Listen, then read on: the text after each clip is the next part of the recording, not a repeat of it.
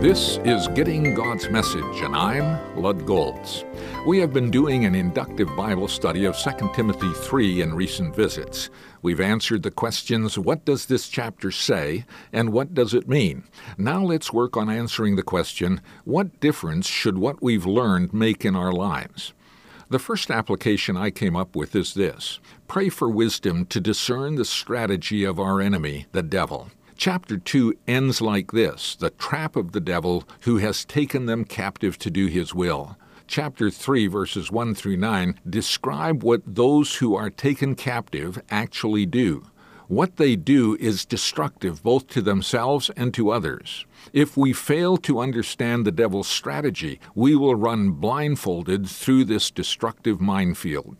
Another application would be to check the objects of our affections. See if they coincide more with God's priorities or with the society in which you live. The world is described as lovers of pleasure rather than lovers of God.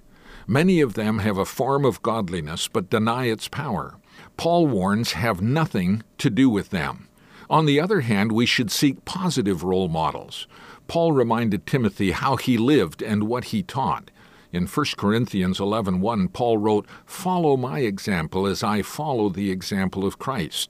He went on in 2 Timothy 3:14 through 15, "Continue in what you have learned and have become convinced of, because you know those from whom you learned it, and how from infancy you have known the Holy Scriptures." Timothy's mother and grandmother were great role models to follow.